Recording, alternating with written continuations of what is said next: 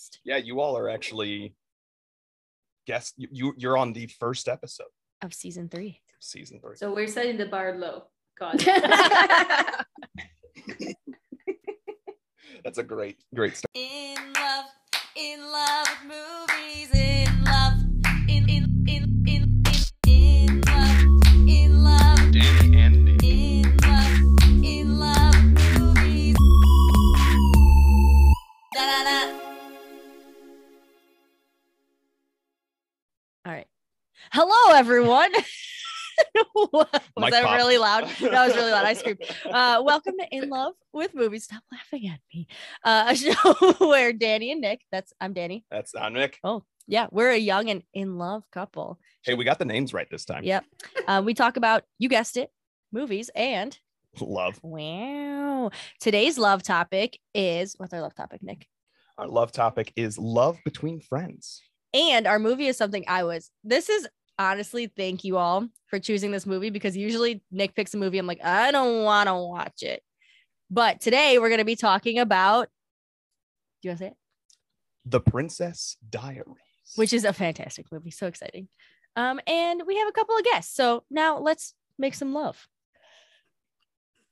I don't remember that, but I love it. All right. That's where, okay, all right. And that's where you lose your guest. And introduce our guests. In fact, I'm going to let them introduce themselves. Susie and Claudia, why don't you please introduce yourselves and give us a little bit of information about you to our listeners. Hi, everyone. Thank you for listening today. My name is Susana Gomez Ornelas. I'm one part of Bias Check-In, the podcast about international students and IO psychologist practitioners in the day-to-day corporate world. Just graduated from my master's, my incredible program director, Nick here. And I am now— You don't have to lie to my listeners. They know I'm a pedant. They know that I'm an awful instructor. Continue. Continue flattering me. No, I'm kidding. Oh my gosh, please, no, stop complimenting. No, stop. You embarrass me. Claudia, everyone, I am Claudia de la Pona. First thing that Susie and I bonded over are our ridiculously long names. But I'm the other half of Bias Check-In podcast. Also graduated from the same program, somehow survived Nick's classes. I am proof that it's doable. Hang in there. And yeah, we're here today to talk about our friendship and how we ended up sharing a podcast, 2 jobs, and occasionally my pets. Do you all live together? Nope. Oh. Sorry, I shouldn't have started off with a question. That's where I was going next. Was Do different you? questions. So we can. Sometimes. Depends on how good Nick's being, you know?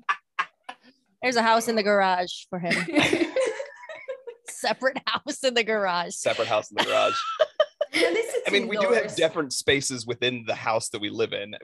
Listeners obviously know this, and I can't remember if the two of you have ever talked to us about it, but we moved into a bigger space so that we could have separate spaces. And if you couldn't tell, this is Nick's room. Oh.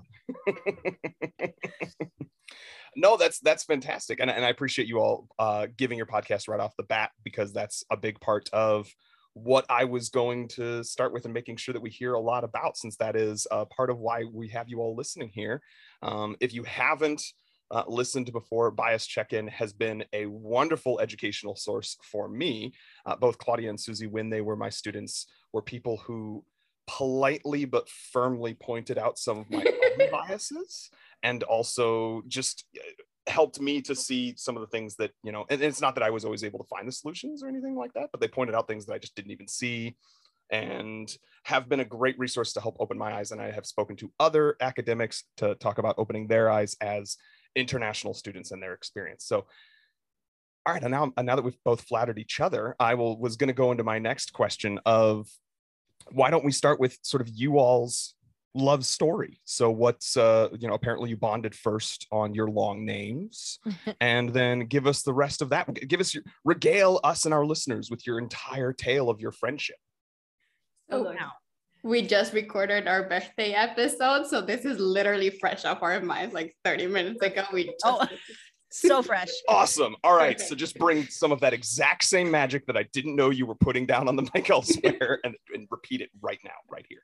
It's okay. It's a crossover episode, but basically I poached Susie from her mentor in grad school, from her student mentor from my cohort. As the only other international student there on the same visa, I was like, oh my gosh, you understand what it's like. How can I be a resource? Because as you mentioned, Nick, like it's not, I mean, I don't want to like poop on Roosevelt. Like it was perfectly fine. But there are a lot of situations in which international students are an afterthought because we are such a small percentage of the student population.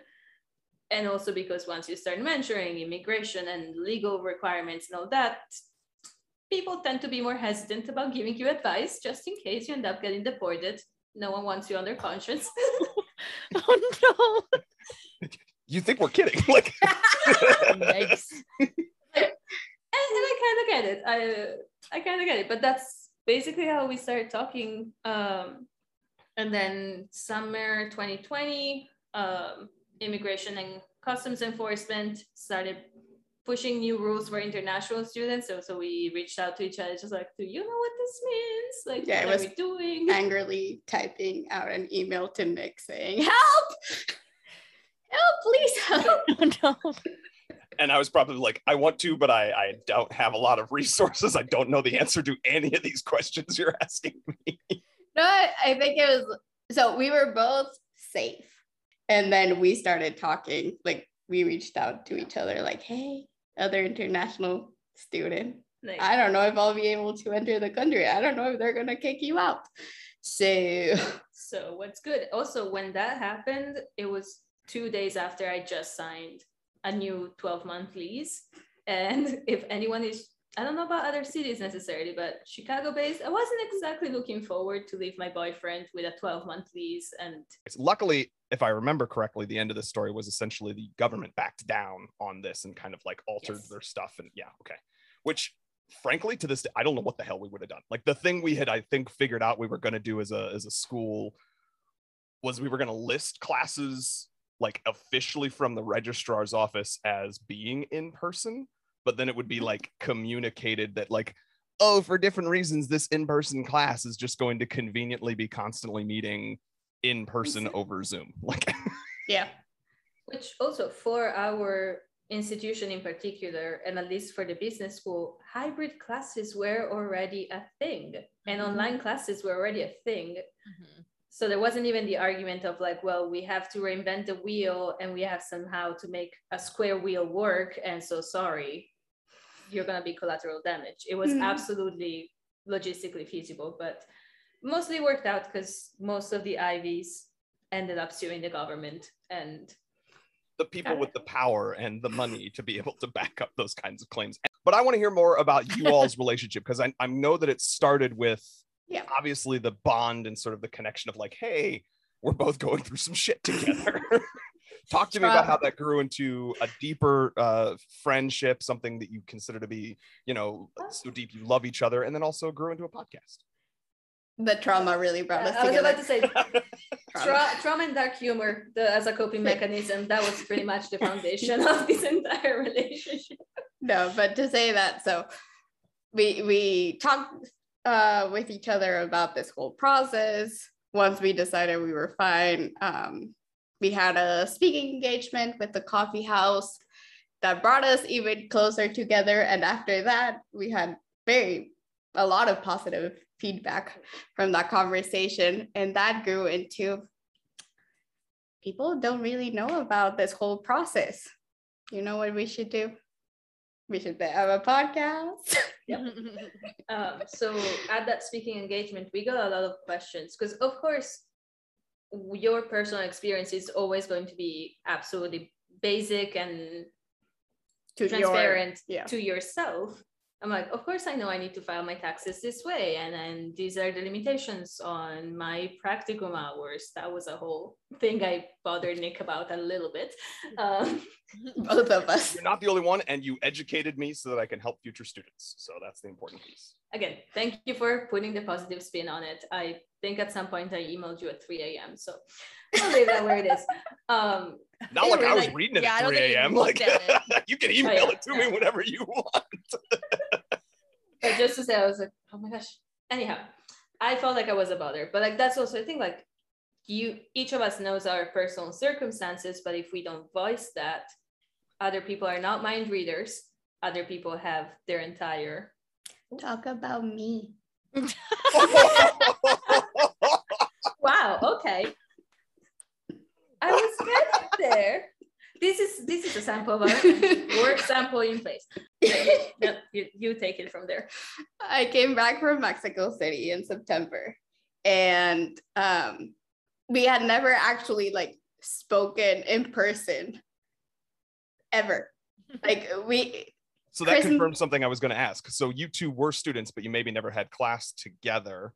We never had class together. And so this entire friendship truly did blossom like online through pandemic concerns and revolving around international students. Okay, awesome. Yeah. Cool.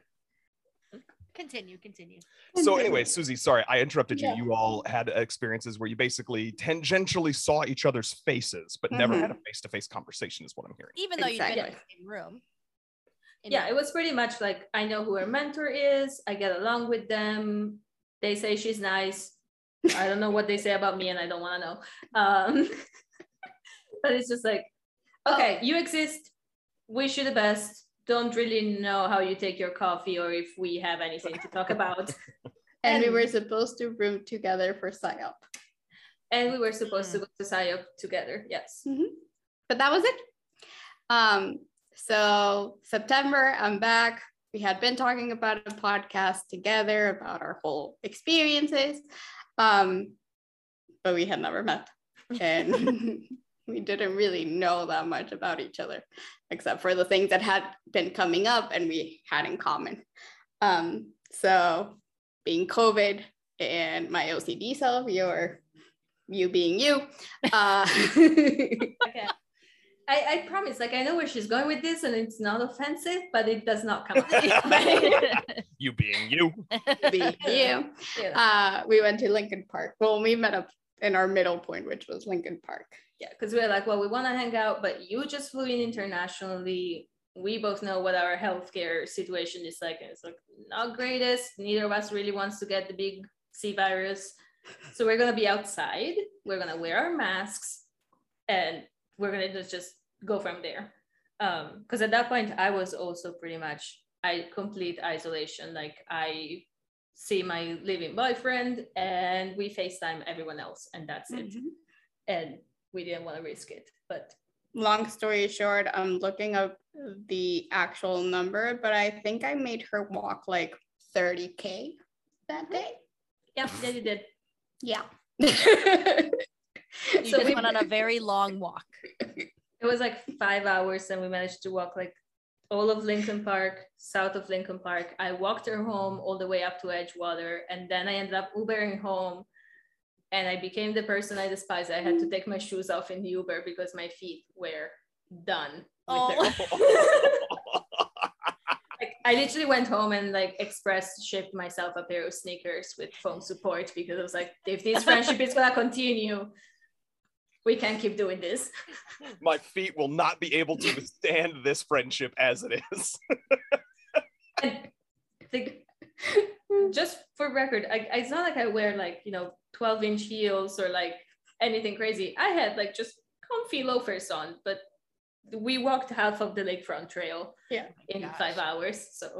So you got along, I'm assuming. Yeah, we were supposed to meet for like an hour or so, and then I think I went home at like 8 at night. Yeah. It's like, Well, I'll see So you there's on your real Friday. you. And ever since, she hasn't stopped talking to me. I don't know what to do. Okay, love you. I can leave right now. No, we have drinks later. Without us?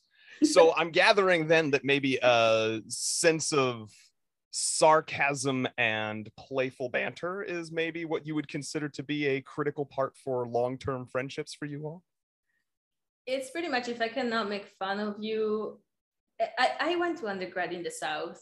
If I'm just being polite to you, I'm not actually just being polite to you. That's the thing that you gathered from living in the South. I just recently saw a comedian like who happened to be gay, and he said something like, "Oh, we love that choice for you." And then he asked the guy like, "Do you know anyone from the South, sir?" And he goes, "Yeah." And he goes, "Have you ever had anyone in the South say, Bless your heart. yeah, bless your heart, bless your heart?" And he goes, "Yeah." And he's like, "We love that choice for you" is the gay equivalent of bless your heart. That may be something we often say off the record as well. It's like, love She that got for you. Been scanning my mind for like every time I think a gay guy or anyone around gay culture has said we love that choice for you, and being like, what bird was I actually in that moment? Like, What bird was I doing? I mean, someone was telling me to go for myself. All right. Oh, I Yeah. love that choice for you. It's pretty much like, are we talking cardinal? Are we talking toucan, eagle? Like, where are we going? Yeah, I don't remember when we started using that, but there was definitely a moment I was like, well, love that for you. Moving on. And she got me a sticker for my water bottle Wait. Oh, yeah, I did. that said, love that for you. Aw. That is awesome. Danielle, do you have any other questions? How is it? So being friends, clearly you guys get along. How is it working together on a podcast? Is it different? So we have 2 jobs in common, actually. Oh yeah, you mentioned that. Tell me more about that. So, well, when we were both still in grad school, I started a CTA internship, same as Nick as well. And then Susie started one. We were on different teams though. And so we barely overlapped there. But then at the same time, you got hired 2 weeks before I did. Well, yeah, because I recommended you. See, you Bish, could have I avoided got you that job. That's what was just said right there. Trust me, I don't know if it shows on camera, but the subtitle was about here.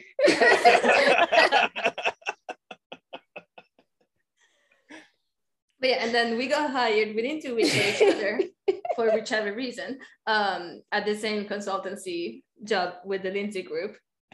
I'll give you a second to recoup yourself. You should take that time. And I think for the podcast specifically, it helped that we were not super close friends before. So as we were going into it, we couldn't make assumptions of each other. We had to be like, are you okay with this? Like, even from the silly things like, well, not silly, but like more superficial, like, are we going to drop an F-bomb here and there? Because I swear like a sailor when I get passionate. And I didn't know if she was okay with that. Or Susie's already existing IO psychology knowledge page, work psych.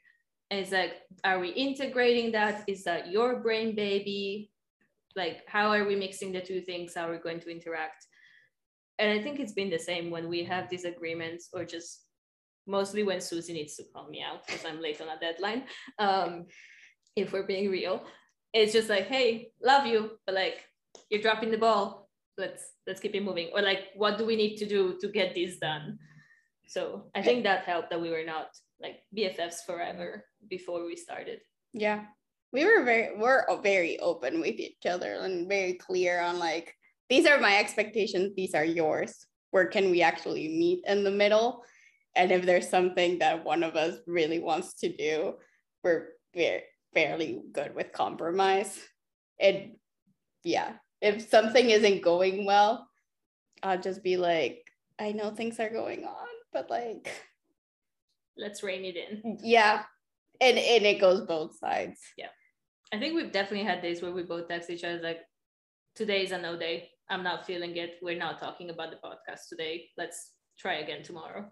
Mm-hmm. Oh yeah, and we give each other fairly good amounts of space too. The other thing that like we don't live together, so we don't really have to talk to each other if we really don't want to. And there's been days where like we normally text each other morning every day because we're super cute. Oh. But Subtext, clingy, codependency. Yeah, but it's true. Like we have some days where I'm like, you didn't text me morning. Did I do something? Like that's where my anxious mind goes. and I'm just here like she needs a break. I'll text her tomorrow or I'll text her tonight and be like, oh, everything okay? Cool. Bye. It's like, oh, we worked on this thing until 10 p.m. last night. So let's give each other like at least 12 hours of not work. Yeah. And I'm glad to hear that really, you're- Go ahead. Sorry, Susie. the only thing is like we can very much exchange jobs. The only thing is I do the editing. Claudia has been begging me to teach her how to, and then she actually never tells me to teach her when we're together. To be fair, you never edit when we're together, but That's either very way, true. eventually I'll get to the editing bit. But I am I was going to say like, Fight. oh dear, whose fault is it really? Ding, ding, ding. Put the gloves up. no, it's very much division of labor. Like I pretty much stop where at sending emails when it comes to technological progress. Like I appreciate anyone that can do anything, but like putting Instagram filters on our posts is about where my technical expertise tops off. But I write the outline, so You write the outlines, works out. I edit, we both do emails. I do think it's interesting. Two things that I thought about just to relate other people's relationships. And this is one of the things I think that points out any significant relationship that you have that's both personal and professional can create these types of barriers that you're talking about. Obviously, my wife, Danielle, here likes to poke fun at the fact that she doesn't pick any of the movies. But also, we have had whole conversations about how she is just the talent. I edit everything. She shows up and brings the funny, and that is all she is contractually obligated to That's do. right. But that comes with maybe not picking the movies unless, you know, because if I'm picking guests or arranging guests, then it's those guests picking those movies. And if you're not having any strong opinions when we're not having guests, then I end up picking a movie. So. And I appreciate you for all the work that you do. Aw. Oh, The other thing I was going to say, though, is that there are, speaking of that, definitely some days where, like, I'm sure anyone who listens to this might think that we are some perfect couple or whatever, that, you know, but it's the whole filtered thing. And not even like we try to filter our relationship the way that some people do with Instagram, but just in the sense of like, hey, I'm in a shitty mood or kind of pissed at you right now. We probably shouldn't record this podcast about relationships. that makes sense. it's Just like, a let's bad figure place it to be. out and then we can talk about it once it's fixed. Yeah. We've definitely had some, in fact, that's why we try these days to be a little better about recording in advance, because we've had times in the past too where like you get to like the night before where you're trying to stick to a release schedule and I'm trying to adhere to that, but we're both very much not in a like, hi, let's talk about us kind of mood, but you still got to do something. And then it's that anxiety on top of other anxieties. So I'm glad to hear that you all have a little bit of that too, of like, hey, you know what, there's just some days where we're like, we were supposed to today, but that's just a non-starter. yeah. That's just a no-go. Oh yeah, especially I think so. I'm working through a bunch of pandemic anxiety, other anxiety, and so sometimes like I know we scheduled to record today, but this is going to be my level of energy. I'm gonna be like, hey guys, thank you for coming in. It's great. I'm so excited to tell you about this topic, and it's just not gonna make a good episode. So at that point, my anxiety is not gonna go away. We are gonna waste the episode. My anxiety is gonna tell me that Susie hates me because I'm wasting her time. It's like at that point, let's just wait until we can work through it and move on. Yeah. But also, yeah, we're not gonna stop the podcast for 2 months. Yeah. Yeah. And we both have like hard lines, like we're not recording on Sundays because that means I have to edit it in the next 5 hours. And that's just not going to happen. I was gonna say, isn't today Sunday? Sorry for throwing you off. We are not doing your editing. Yeah, exactly. I have until Tuesday. That's true. Which I actually just didn't think about. This is the first one we've had with the semester having started, and Monday is my actual, like, I'm gonna put in 13 hours, so that's gonna suck, but I'll deal with that tomorrow. I was gonna try to move us on to our next one. That is where I was going next. Would you like to introduce the next idea? What is our next segment, Danielle? I think it I'm is. just asking for you to give me the name. That's literally it. Closer Through Science. There you go. Hashtag. Yes. And Nick, what is Closer Through Science? Well, Closer Through Science is where we ask ourselves or our guests a series of questions developed by Aaron et al., who discovered if they put two strangers in front of each other and made them ask these questions, they start to get and feel closer, more emotionally intimate with those individuals. So we all, look at that, physically closer too. We ask these of our guests, and then we have them get that so all of our listeners can feel closer to them. And then from there, we try to encourage our listeners to share their answers to these questions on social media with the hashtag Closer Through Science, so that we can all get closer together. Cute.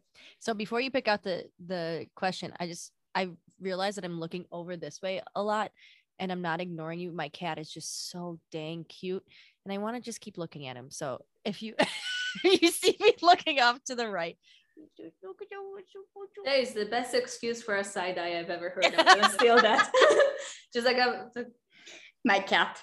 I promise Yeah, my my cat is cat. over there. It's totally the cat. It is not me judging you whatsoever. All right, Nick. So also warning you all, this is like a long list, and we've had a lot of guests. So we've gone down through the list, and as the list goes on, the questions get more intimate and tougher. Well, okay, so we don't get a warm up. Okay. Nope, no warm up. Nope. Just gonna have to deal with it. That's just how it is. So I actually felt comfortable with this because the next question I think will work very well for things I've heard you both share on your own podcast that I don't think you'll feel uncomfortable sharing. How do you feel about your relationship with your mother? Oh, that's an interesting question. But I'll start. I love Susie's mom. We've had her on the podcast. She's given me wedding advice. We were just on the phone with her before recording this. So this is what? It's not a secret. I've said it on the record before. I love Susie's mom. But we've also cited both of our moms very often on the podcast, and just things they taught us when we were in elementary, middle school that just seemed like, okay, mom, whatever you say. Start to make more and more sense the closer you get to 30. That's true. I lost count of how many times I cited my mom or used my mom as an example for homework things for Nick. But yes, my mom is my role model, and we aspire to be like her. Yep, that's pretty much it. And my mom, so for those on your podcast that may not know, I'm originally from Italy, and Italians have more sayings than minutes in the day. And so my mom just became an incredible database of, like, for any situation we run into, or pretty much any IO-psych concept, there is probably a Sicilian saying that kind of touches on it. And so she would listen to the podcast and she would be like, I don't catch everything. You're speaking very fast in English, but I got that part. I tracked that saying that you gave me. Yeah. I'd be like, you translated it wrong. I was like, sorry. Oops. So moral of the story is you both love your mothers. Yes. Indeed. Cute. And with that, we'll go ahead and take a break, movie lovers, so that we can come back and discuss what movie, Claudia and Susie? Princess Diaries. Oh my God. That was friggin' adorable. We'll see you on the other side. In love with movies. Da da da. In love with movies. Da da da. And we're back. Oh, what a great, did you all have a great break? Wasn't that great? It was great. I saw a really cute cat. Danny showed us some yoga moves. Very great. Yeah, we did a whole yoga sequence. It was great. It was great. So now I'm pumped about this part if I haven't said it yet, because we're going to talk about the Princess Diaries. So Nick, do you have to say anything, or should I ask the question? Oh no, we got to go. We got to go opening credits, Danny's Dingle, and then their love story with it. Yes. Yeah. Oh, okay. Go ahead. So opening credits. So Princess Diaries, for those of you who don't know, it was released in 2001. It's a Disney movie. For those of you who will hear Danielle talking about how much she's watched this movie, you might sense that there's a bit of a trend if you're listeners of this podcast. Disney movies were very much in the lexicon of these are ones that Danielle's going to watch 1,000 times and know other movies. That's true. But so 2001, It stars Anne Hathaway. It was probably, I would think, her breakout role. It's got Julie Andrews. I mean, just an international treasure. Mandy Moore is also in this movie, which I thought was clearly sort of her auditioning for the movie Saved, if anybody knows that movie. See, Susie knows what I'm talking about. And yeah, okay. Sandra Oh, we've got Sandra Oh with a small part. We cracked up, just a quick note about Sandra Oh, if you've ever listened to TikTok, and there was this trend for a while where it was like, Gupta, No. the queen is coming. Nope. No? Yeah, I mean, you're close. It's Gupta. Uh-huh. Mm-hmm. Uh-huh. The queen is coming. And then people would like, pick up their cats and use it as a phone. And, oh. And then they would throw their headphones around. It's clearly something we're passionate about, Nick. Come on. It was hilarious though, because I think that, and I wrote this down. A, I love Sandra Oh. Did not expect her to have any part in this, let alone a small one. Go watch Invincible if you haven't. But B, I think that is the first time that there was like a thing that became like a pop culture reference in the greater zeitgeist that you knew clearly when it came up, and I had no friggin' idea where that had come from when it happened on TikTok. I was like, okay, this is a weird thing to be quoting. Anyway, the thing that I thought was also worth noting is we've got Hector Elizondo, so we've got some nodding. Claudia knows who that is. For those of you who are listening, that's probably that guy in your heads. He's one of those character actors, but he's that guy in this movie, and he's the security person who is her bald Joe? Yes, Joe. Mm-hmm. He also plays essentially the same role of that guy who is the sort of mentor in Pretty Woman, which, fun fact, this is directed by Gary Marshall, who also directed Pretty Woman and is the guy who created all the like Valentine's Day and New Year's Eve movies and things of that nature. So that's the opening credits. What's his name? Gary Marshall? Gary Marshall's the director. Gary Marshall, I love your work. I know you're listening out there. Years from now. So that's the opening credits. Any other sort of opening things that anybody wants to share? Opening things. No. The music okay. is great. It's very early 2000s, like girl power. I was bopping the whole time. There's some Hanson in there. I think there's some Mandy Moore songs in there. I think she was contractually obligated to have sung on screen because there's like this weird cut in. Anyway. Yeah. Look, you're already on the payroll, so you might as well sing us something. That's right. Like, let's be real. You had no real acting in this movie. So she becomes a wonderful actress later on, but she was early. Anyway, they brought her on because she was stunt casting. But Danny, why don't you give us a brief spoken word summary of this movie with Danny's Dingle? Time for Danny's Dingle. Okay. San Francisco. A nerd. Truly a beautiful person if you just brush her hair. A princess? No, too shy. Two boys, one bad, one good. Feel good, Julie Andrews, happily ever after. All right. And good. Fat Louie. That's the catcher. That's the catcher right there. It's like, if you haven't figured it out until now, Fat Louie. That's gonna be like, oh my gosh, that's it. That's how the second one opens. It's how the first one ends, was a button on that cat where he's like, oh, Fat Louie's taking to royal life. And he's like sitting on some feathery pillow with a crown. I loved it. Well, technically, it also starts with Fat Louie because it starts with the panning into Mia's window, and it's like, keep out. This is Mia and Fat Louie's only. I was like, I had not watched it in a while. I was like, who is Fat Louie? And I was like, oh my gosh, the cat. There we go. Claudia, how dare you forget the cat? That's the most important part. I mean, he is in almost every scene. They do some like just keep cutting to like Fat Louie reactions, you know? Yeah, that's good. But so that is the summary of the movie. If you movie lovers have not seen it before, now you have everything you need to know for our discussion of it.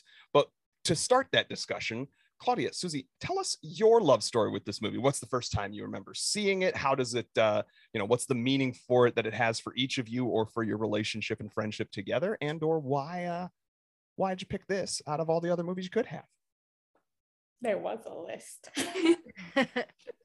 It was a process, but the first time I saw Princess Diaries, I was like 7. Yeah, 7. I was a I don't know why baby. you're looking at me as if I I there. was a baby. Claudia was there. Because you were older. Sorry, I was a baby. Looks could kill right now. Yes, I'm the geriatric half of this partnership, but please continue. Ow. Sorry. I was a baby. Love Anne Hathaway. The like single mother cat and the grandmother that has never been in your life and then appears one day and wants to be your best friend really resonated with me. Interesting. Yeah, I don't know what else. Claudia, what's your first memory of seeing it? So not quite that detailed, but I just remember like when I was older than Susie was when it came out, as was made abundantly clear. My parents and I moved from like something that in America would be like the smallest deal. Like we moved 20 minutes away to another town. But it was a big deal. It's not super common in Italy. And so like I remember we had like barely anything in the house, but they set up the couch and the TV at least. And it was one of the first movies we watched of like, okay, new house, pizza, couch, and we're watching this. And for me, I grew up with Mary Poppins. So seeing Mary Poppins like made it big, married into a royal family somewhere in a small kingdom. She said she married into the crown, so technically could all be in universe. That's true.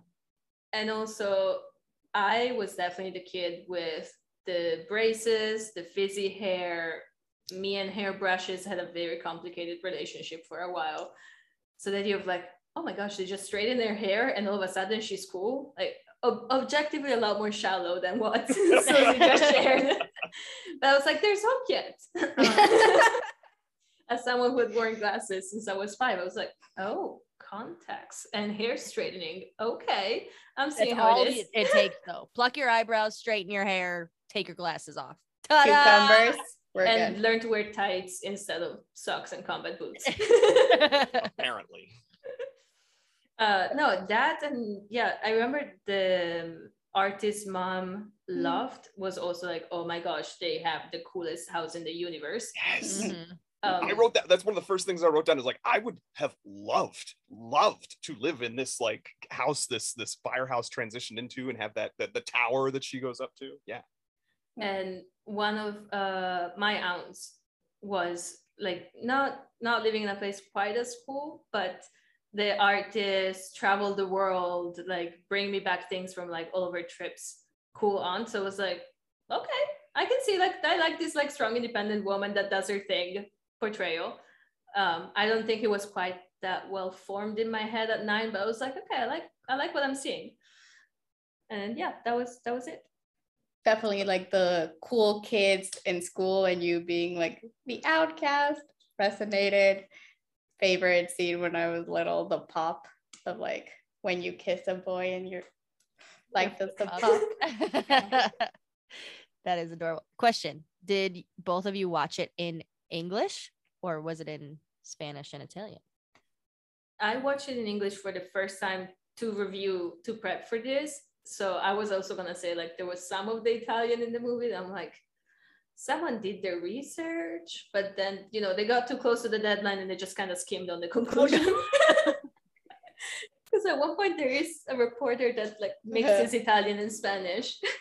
Wow. I was like, okay, someone didn't do their homework there. Mm. But that's also why I think Fat Louis had another name in Italian and I didn't think to look it up before recording, but that makes sense. Yeah. I wasn't allowed to watch movies in Spanish. I would only watch movies in English. So yeah. Is that like by design to help you learn English more faster? Yeah, so I learned English first and then Spanish.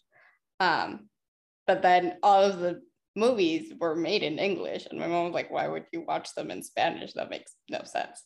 I mean, if you understand the language, you might as well watch it in the language it was intended. Yeah. Yeah. Interesting. I'm sure I watched this like as soon as it came out on Disney Channel in 2001. It came out in theaters, right? Like it was in I theaters? think it did, yeah. think. Okay. Anyway, I don't remember seeing it in theaters. it wasn't one of the like Disney Channel originals that No. only. No. Yeah, it was definitely not straight to VHS, straight Yeah. to DVD Yeah, no. kind of production. Yes, it came out in theaters, but I probably saw it when it was on Disney Channel, and then I watched it every single time ever it was on Disney Channel. It's just such a fantastic movie. I also own this one on DVD because it's just like such a feel good woman power, like you're saying, the single woman, 2 single women, because grandma's single technically.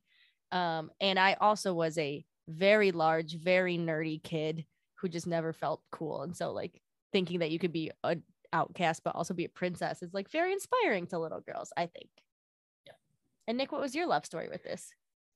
She says that as she knows some of it. We were on a train home last night and we started watching it on my phone, and that's the first time I've ever seen it. We watched the first half that way and then the rest on a television when we got here. This is like one of the only movies that ever existed in the whole world that Nick hasn't seen that I have.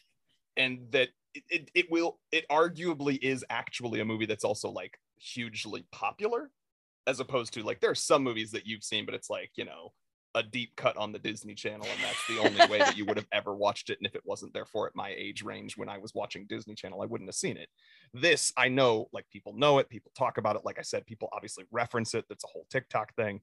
And yet had never seen it. And there was part of me that was like, maybe I did, and I just don't remember it. When we were watching it, I was like, nope, I have never seen this film. Nothing but the like scenes that I'm sure I've seen clips of when they were, you know, prettying her up basically, and those jokes. I'd seen those clips before, but that's it. That's the only thing I'd ever seen. I can't wait to hear your review, but I forgot. I knew the foot popping was something in my childhood, and I couldn't remember which like rom-com it was in. And I just posted a picture for our anniversary last week, and it's the picture of us kissing, but from our wedding, but my foot is popped. Oh, And that's why it's one of my favorite pictures. you didn't tell me that part. I turned to you while we were watching this and was like, have I ever kissed you so good that it made your foot pop? And you were like, yeah, but you didn't tell me that like specific cute On our wedding anniversary. Okay. Well, late happy anniversary. Oh, thank you. Now, I just realized another thing about the beautification process. So that is also a trend with growing up watching movies in Italian and then watching them in their recorded language or in English. No clue that the hairdresser was Italian until like last week. And it's the same thing, like if you watch Eurotrip, like you know exactly who I'm talking about, the creepy guy with the suit. That is a Spaniard to me. That is a Spanish man to me. And instead of I got to English speaking context places and people were like, oh my gosh, like, have you ever watched Eurotrip? And I was like, yeah, so what? And just throwing it out there. Like, did not know that was an Italian character until last week, and I was so offended. It was so like, oh my god! Like, it's a stereotype. The part that offends me is that it's kind of accurate. Oh, that's funny. Like, oh darn it! Okay. So fine. that's all of our stories first seeing it though. But you all, I know there were, like you mentioned, there was a little bit of juggling and deciding and having to whittle it down to finally come to the conclusion that this movie would be the one that we would watch for this episode. So how and why did it win out? Okay, so we started with what, like, I think we started like looking at like 12, and then we're like, okay, we're gonna watch these 4, and we're gonna see what we also have like more to say about. If we name in the finalists, we had Charlie's Angels, the 2001, Shrek, and Bring It On. Oh, these are all fantastic choices, ladies. So just so you know, all the episodes that can still happen, and we will. Hey, I am more than happy to have you all come talk about your romantic relationships as well. I know that those are probably very interesting, being international and finding love, etc., and so forth. So pick those in the future. Totally fine. I am happy though you picked this one, because of all the ones you just listed, this was the only movie I had not seen before. So thank you, and continue. I think I really liked watching Shrek. Also, first time watching Shrek in English. But I was like, I don't know. I'm not really like, yeah, of course, it's Shrek. It's part of popular culture. But I was like, I don't know that we have that much to talk about. I don't know. And then you really wanted Charlie's Angels. And I was also like, I watched it. It's funny. I don't really get it. Like, okay, I watched it. It's a solid like 6.5 out of 10. Like, I'm sorry. It is. Rude. So rude. So rude. Okay, that's how you felt about Shrek, though. Yeah. And then So Bring this It was On. the highest agreed upon. Oh, sorry. Go ahead. Bring it on. Bring It On was just technical difficulties. I could not figure out how to stream that movie to save my life. And that was also something that I didn't really pick up in Italy because we do not have cheerleading whatsoever or color guard or. Interesting. And so I missed the window for like being in the age range when it was like the coolest thing on earth. Yeah. And I missed all the cultural references. And then I'm just not meant to see that movie. I still have not managed to get my hands on it. It is a good one, I will say. But I also grew up a cheerleader, so there's some good, like, never mind. If you ever, it's good. You try it all the day. Brr. It's It's cold in here. See some churros in the atmosphere. Okay, I'm gonna stop now. Yeah, So- I'm gonna give you all a minute. So you chose The Princess Diaries. Yes. I think, well, you already knew it by heart, pretty much. And then I watched it one night, and the next morning I called her up and I was like, okay, there's all these great themes. There's female empowerment. There's positive communication after disagreements. There's a healthy portrayal of divorced parents and widowed parents, which early 2000s, we still did not have the healthiest way of representing those sometimes. Accurate.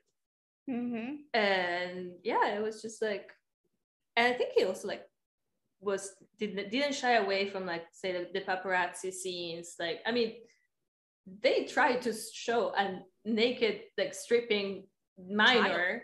Yeah. And I was like, that was pretty strong, Disney. Like we went there, okay. Yeah. I mean, we were watching it, and I turned to Danielle while that scene happened, and I was like, no, this is not like, haha, silly jokes. We're pranking our person we don't like. This is like, imagine being a 15-year-old girl. Yeah. And suddenly you're surrounded naked. I was like, that would be straight traumatizing. Like that is some therapy happening later in her life, regardless. For sure. Yeah. And it's like, okay, that is how you get a detail of security, and you're never gonna be alone unless you're in the bathroom. Good Didn't luck. I say that to you? I was like, "What? She should have just had Joe with her. She Yeah. needs her bodyguard." But yeah, I appreciate that you watched this movie or chose this movie because it is great. But also rewatching it for me, so many side characters have hysterical one-liners that I was dying. Like when they slide back Aside down. from Gupta. Yes, as they slide back down the hill into the trolley, and there's the nuns, and they're like, we should call 911. And then she's like, she put me on hold. And the other nun goes, for God's sake. It's just, that's funny. And then the neighbor's name is Mr. Robitussin. That is What a a choice. cough medicine. Mm-hmm. I don't. Okay, I thought so, but I wasn't completely sure. Yeah. I was like, Yeah, and he's like so self-deprecating, and he's like, I can't believe I won an Emmy.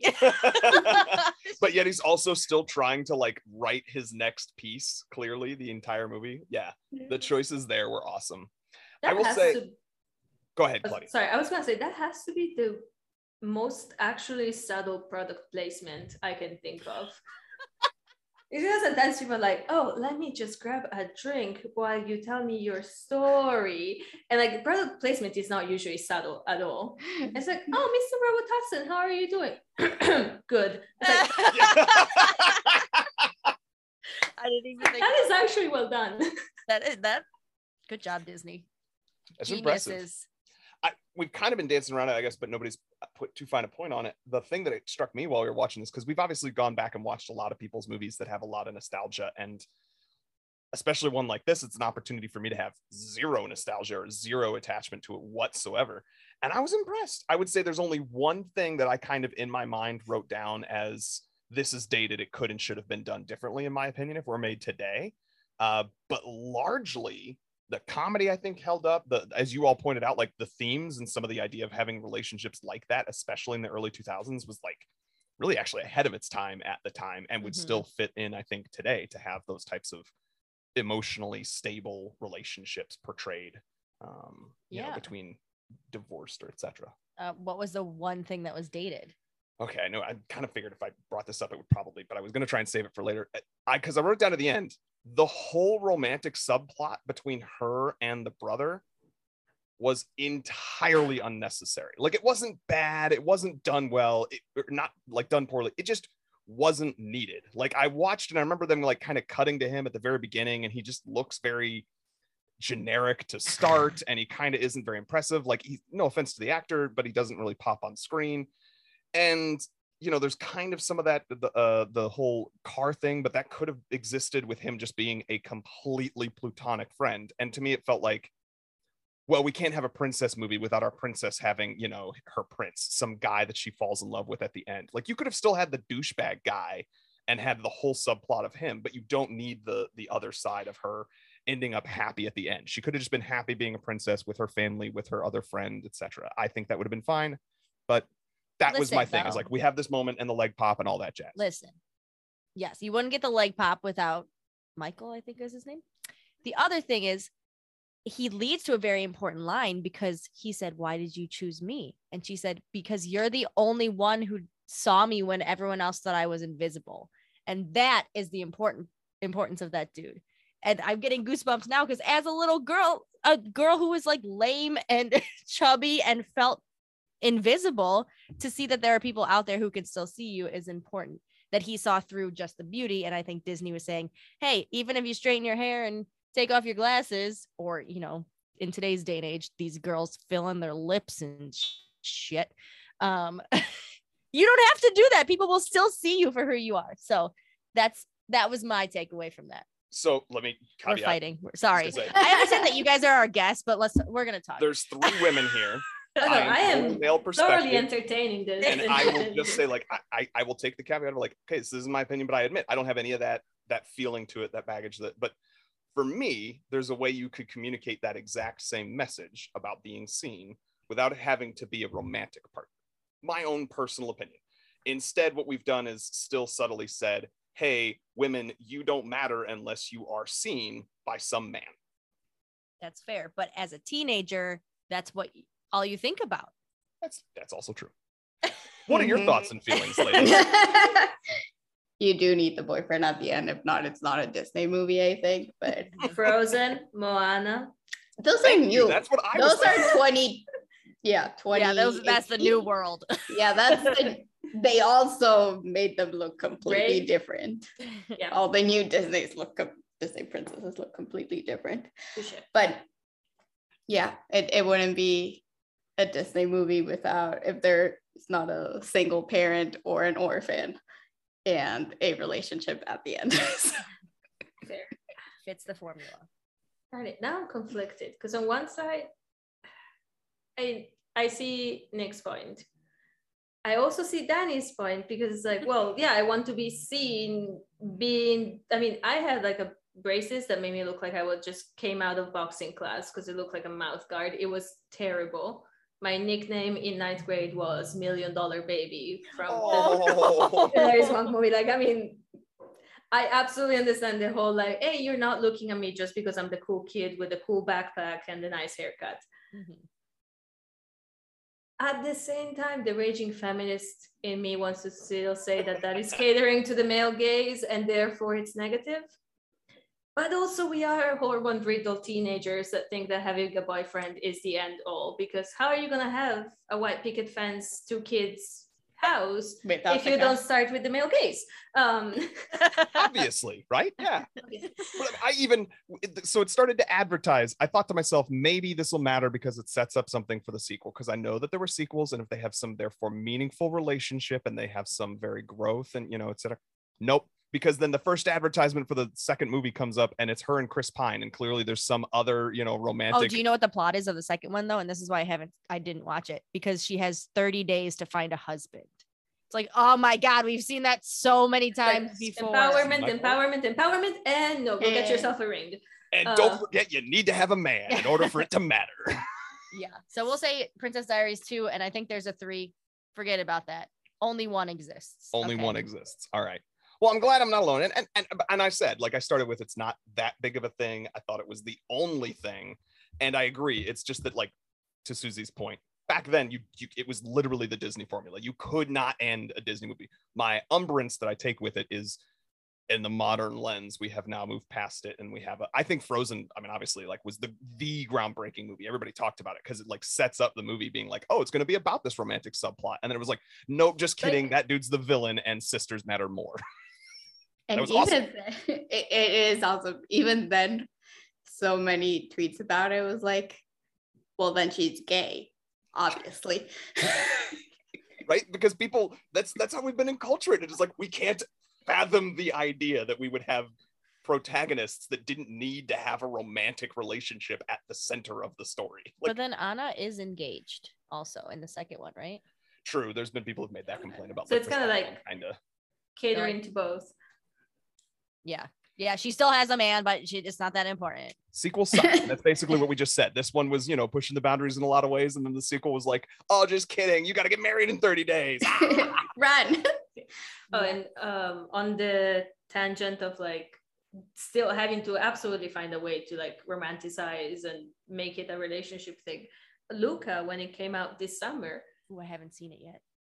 Well, I'm not gonna spoil all of the plots because it is definitely worth watching. And like, I think, speaking of Italian culture in like the 50s and 60s, they did the research. I appreciate it. But people were so upset because no one ends up dating anyone by the end of the story. And they were like, well, there's a female and 2 male protagonists. And we're like, well, no one ends up with a girl, so clearly they're gay and this is problematic. Obviously. And I was like, it's 2021, first of all. Second, it could just be that they are children. Maybe stop sexualizing them. Like, maybe the solution was in front of us all along. That no one needs to be dating anyone at 10 years old. Yeah. Jeez. Man. Yeah, like it's but that we've been so conditioned that if it is a Disney movie, someone ends up marrying the prince. I mean, Ariel got married at 16 years and 3 days, so why not? It's And those stories are based on things where those children were even younger. I think she was like 13 or younger in the actual story. the original. Wow. Yeah. Anyways, Original. All of this to say, lots of great things. Maybe avoid the whole like you need a man to save you spiel, but So why did you choose it for our friendship? okay, I chose it for a friendship. So like in the entire span of the movie, it's like 2 weeks, 3 weeks since like grandma shows up to You're a princess and we're moving to Genovia. yeah. And it's also like at the beginning, Mia is not allowed to tell anyone, not even her best friend Lily. And it is like, okay, well, you were about to come down with me and picket to save these endangered species and protest capitalism and burn the world. And now you're becoming is it okay to say a normie? Like you straighten your hair, like you got the fancy backpack, like you're blending in to be accepted by the mean cool kids. mm-hmm. And Mia's like, I cannot tell you, but you're being rushed. And like, how do I deal with this? And they think they have like 2 major arguments over the course of this 2 weeks or this lapse of time where it's like, I don't know what to do. I don't know what to tell you. I don't recognize my best friend. What are you doing? And again, hormone-riddled teenagers that are trying to understand the system so that they can burn it down, manage to be level-headed enough to be like, hey, you did A, B, and C. A, B, and C made me feel this way. This is how I perceive you now. Where do we go from here? And that is probably the most far-reaching part when it comes to the movie, when it comes to my experience, was like, teenagers don't have that level of like Reasoning. One Yeah, of those like- scenes up on the roof top or whatever, where they're like shooting a basketball and she does exactly what you just described. She's like, this is what you did and it made me feel this way. And I'm like, I was how like, many no, years did you go to therapy, girly? Because that is mature. Yeah. Like, I'm still working on communicating that well. What are you doing? Exactly. Also, that entire scene gave me anxiety of like, what happens? I'm terrible at basketball. If the basketball goes over, like, Yes. so, Sorry, that again, I missed some of it. Oh, did you just smack your hand? How'd that feel? We're good. Are He's you okay? pretending like it didn't hurt. Are you okay? Here.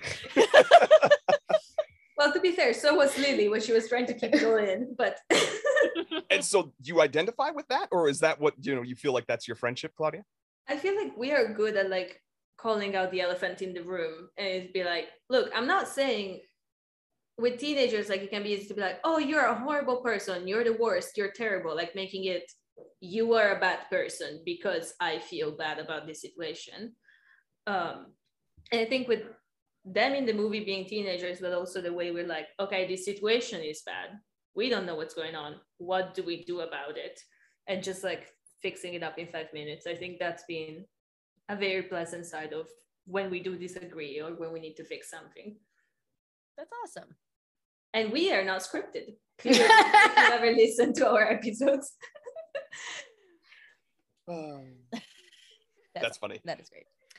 We're never going to be scripted. I could never do this. I do scripted. improv for a living, basically. And I don't get that's any why I money could never for it, script but I her. do it for a living. Anyway.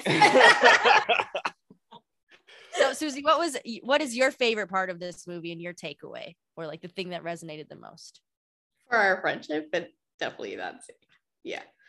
I think the last scene at the ball when she's like she's gonna dance and then the boyfriend comes, but when she sees her mom and her mom's boyfriend, and it's like, you're good, this is okay, because like right before that she's having a total meltdown of what am I doing with my life.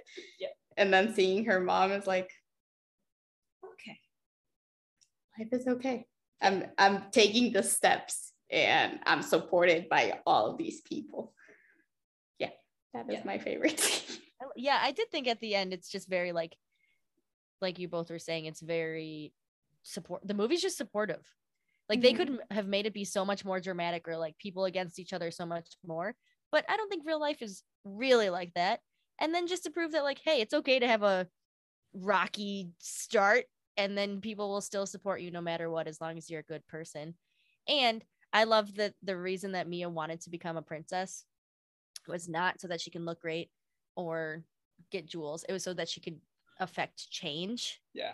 And I think that's just so, I'm like tearing up thinking about it, because like, and it's for Lily, right? Lily's like, I don't have a voice. I only have 12 people who listen to me.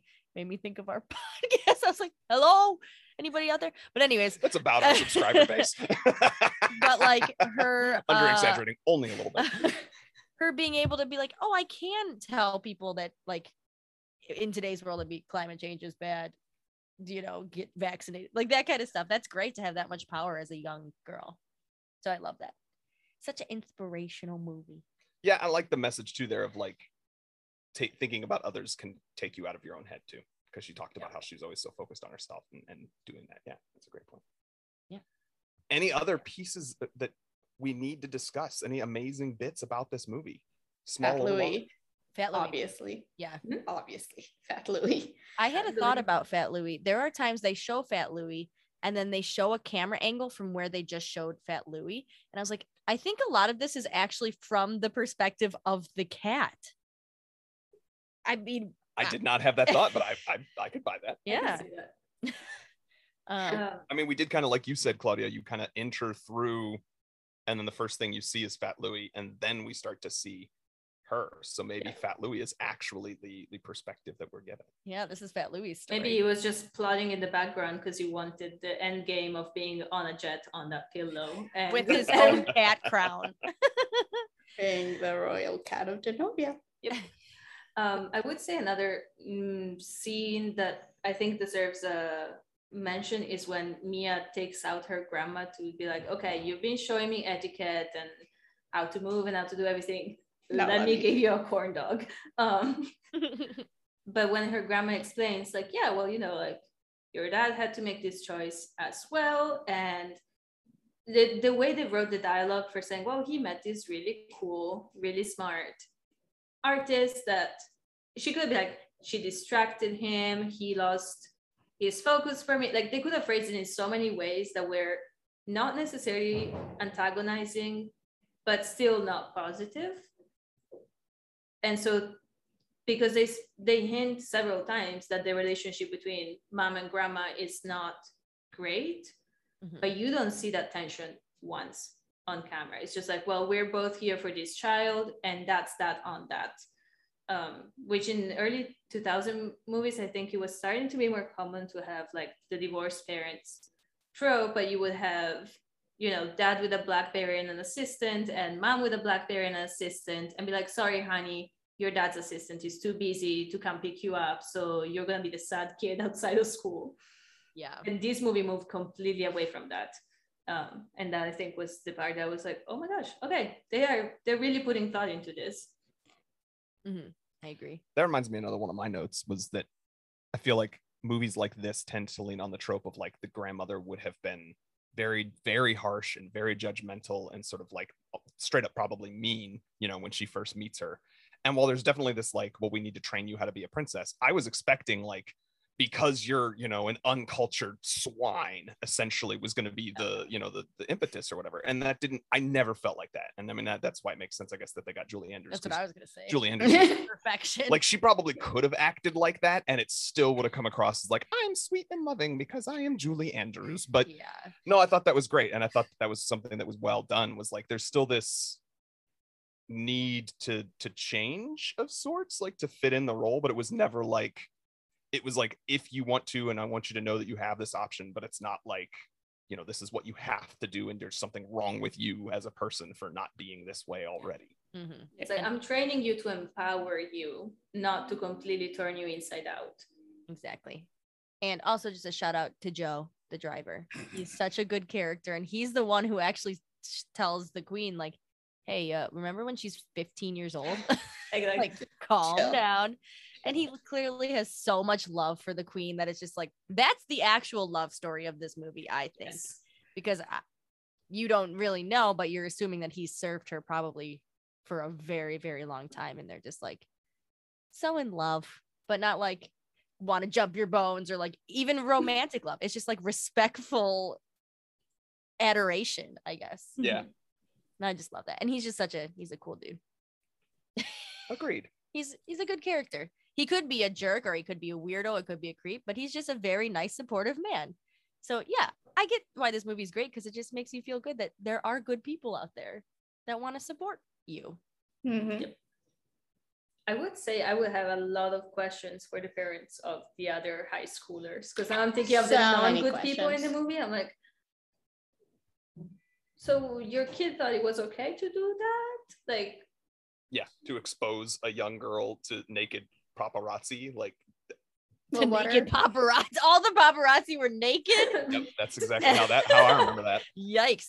I think they do have a couple of throwaway lines where like, my dad paid for my school. I think it's like a very, very fancy rich person school. And so we know, you know, with money comes privilege. And so I get where some of these dum-dums are coming from.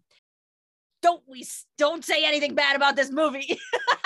So I think now is a wonderful time for us to maybe give our ratings and our would you renew your vows. So generally speaking, listeners and Claudia and Susie, we try to have our 0 through 5 heart ratings be somewhat objective in terms of how good we think this movie is.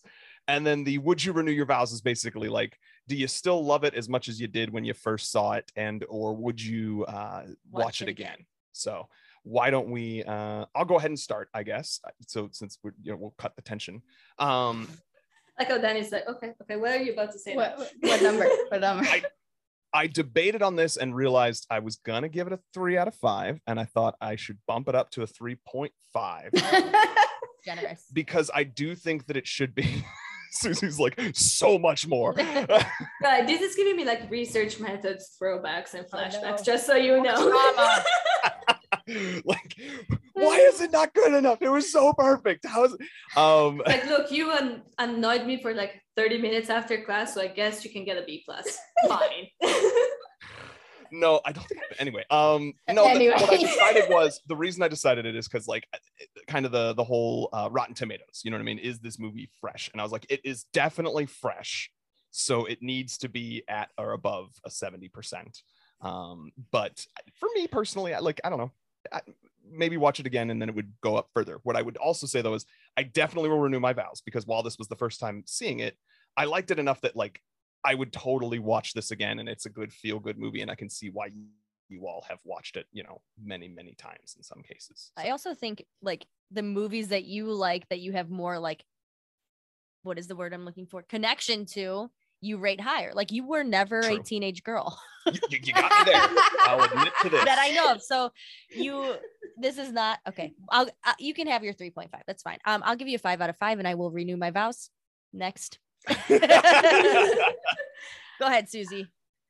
I'm giving it a 5 out of 5 and I'm renewing my vows. Mm-hmm. Claudia. Yeah, 5 out of 5. Like there's just no debate. I can go on about it forever, but it doesn't age poorly at all. It's just worth watching. Yeah, I agree. I was going to say, so if we're going to talk about research methods and inter-rater reliability, there is one person who is clearly wrong here, listeners. So just take that also into account. All right. Or we all share the same bias. Which is being a teenage girl. Yep. So. And with that, please, Claudia, Susie, what would you like to plug? My turn? Okay. Well, as we also so happen to be recording our voices on the regular on things that we hope are interesting, if you want to give us a listen, we are Bias Check-In Podcast. You can find us pretty much anywhere you would like to find a podcast. I have neighbors. I'm sorry. Sorry. Yeah, your neighbors are loud. Sorry. So as I was saying, you can find us anywhere you would like to stream at podcasts. You can find us on most all social media except TikTok, because we're still millennials, at Bias Check-In Podcast. And yeah, and you can leave us a voicemail at anchor.fm under, guess what? Bias Check-In Podcast. So yeah, that's our little plug. Good job. That's awesome. And I would rate their podcast much higher than a 3.5 out of 5, just for what that's worth. A 3.75 is what he's saying. Definitely an A+ podcast. All right. There's nothing else for you all to plug?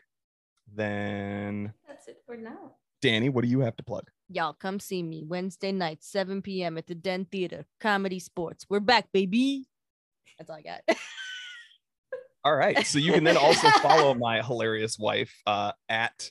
Oh, yeah. And I have Instagram, Danny Miami 4. You can follow at Comedy Sports for more of that information. Comedy Sports Chicago. Live shows finally coming back. You can also, they do online shows for listeners because not all of them are in the Chicagoland area. You can witness those things on the interwebs. That's it. And then let's see. For me, you can follow me on Twitter, Instagram, at Nick Loves Movies. That's NIC Nick LUV Love. Nick Loves Movies.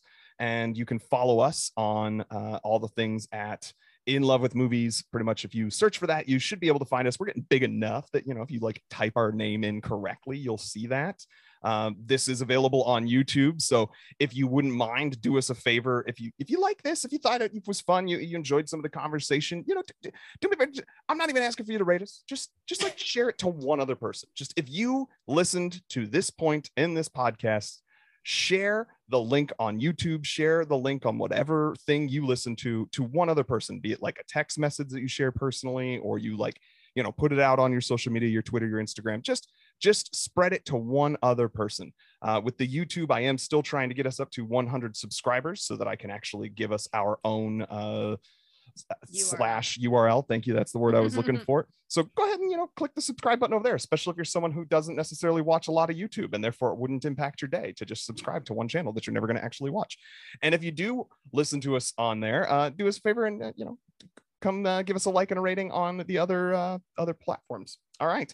That's In Love with Movies. We really appreciate it. I love you, Danny. I love you, Nick. We love you, Claudia and Susie. Thank you so much for being with us. And we love you, movie lovers and listeners. Bye-bye. Follow us on Twitter at the letter N, Love with Movies, on Facebook at facebook.com/withmoviesandlove, and on Instagram and TikTok at inlove_with-movies. You can email us at withmoviesinlove, that's all one word, withmoviesinlove@gmail.com, to share your own love stories with us, suggest future love topics that you might want to hear us discuss, or just to say, hey, we'd like to hear from you. Hey. All original music written and performed by Danny Smith, with our theme song remixed by Paul Brandt. And this whole podcast was produced and edited by my lovely husband, Nicholas Baldwin. Special thank you to Ben Abear for Danny's Dingle and Nick Stretchberry for our website and podcast art. We did it!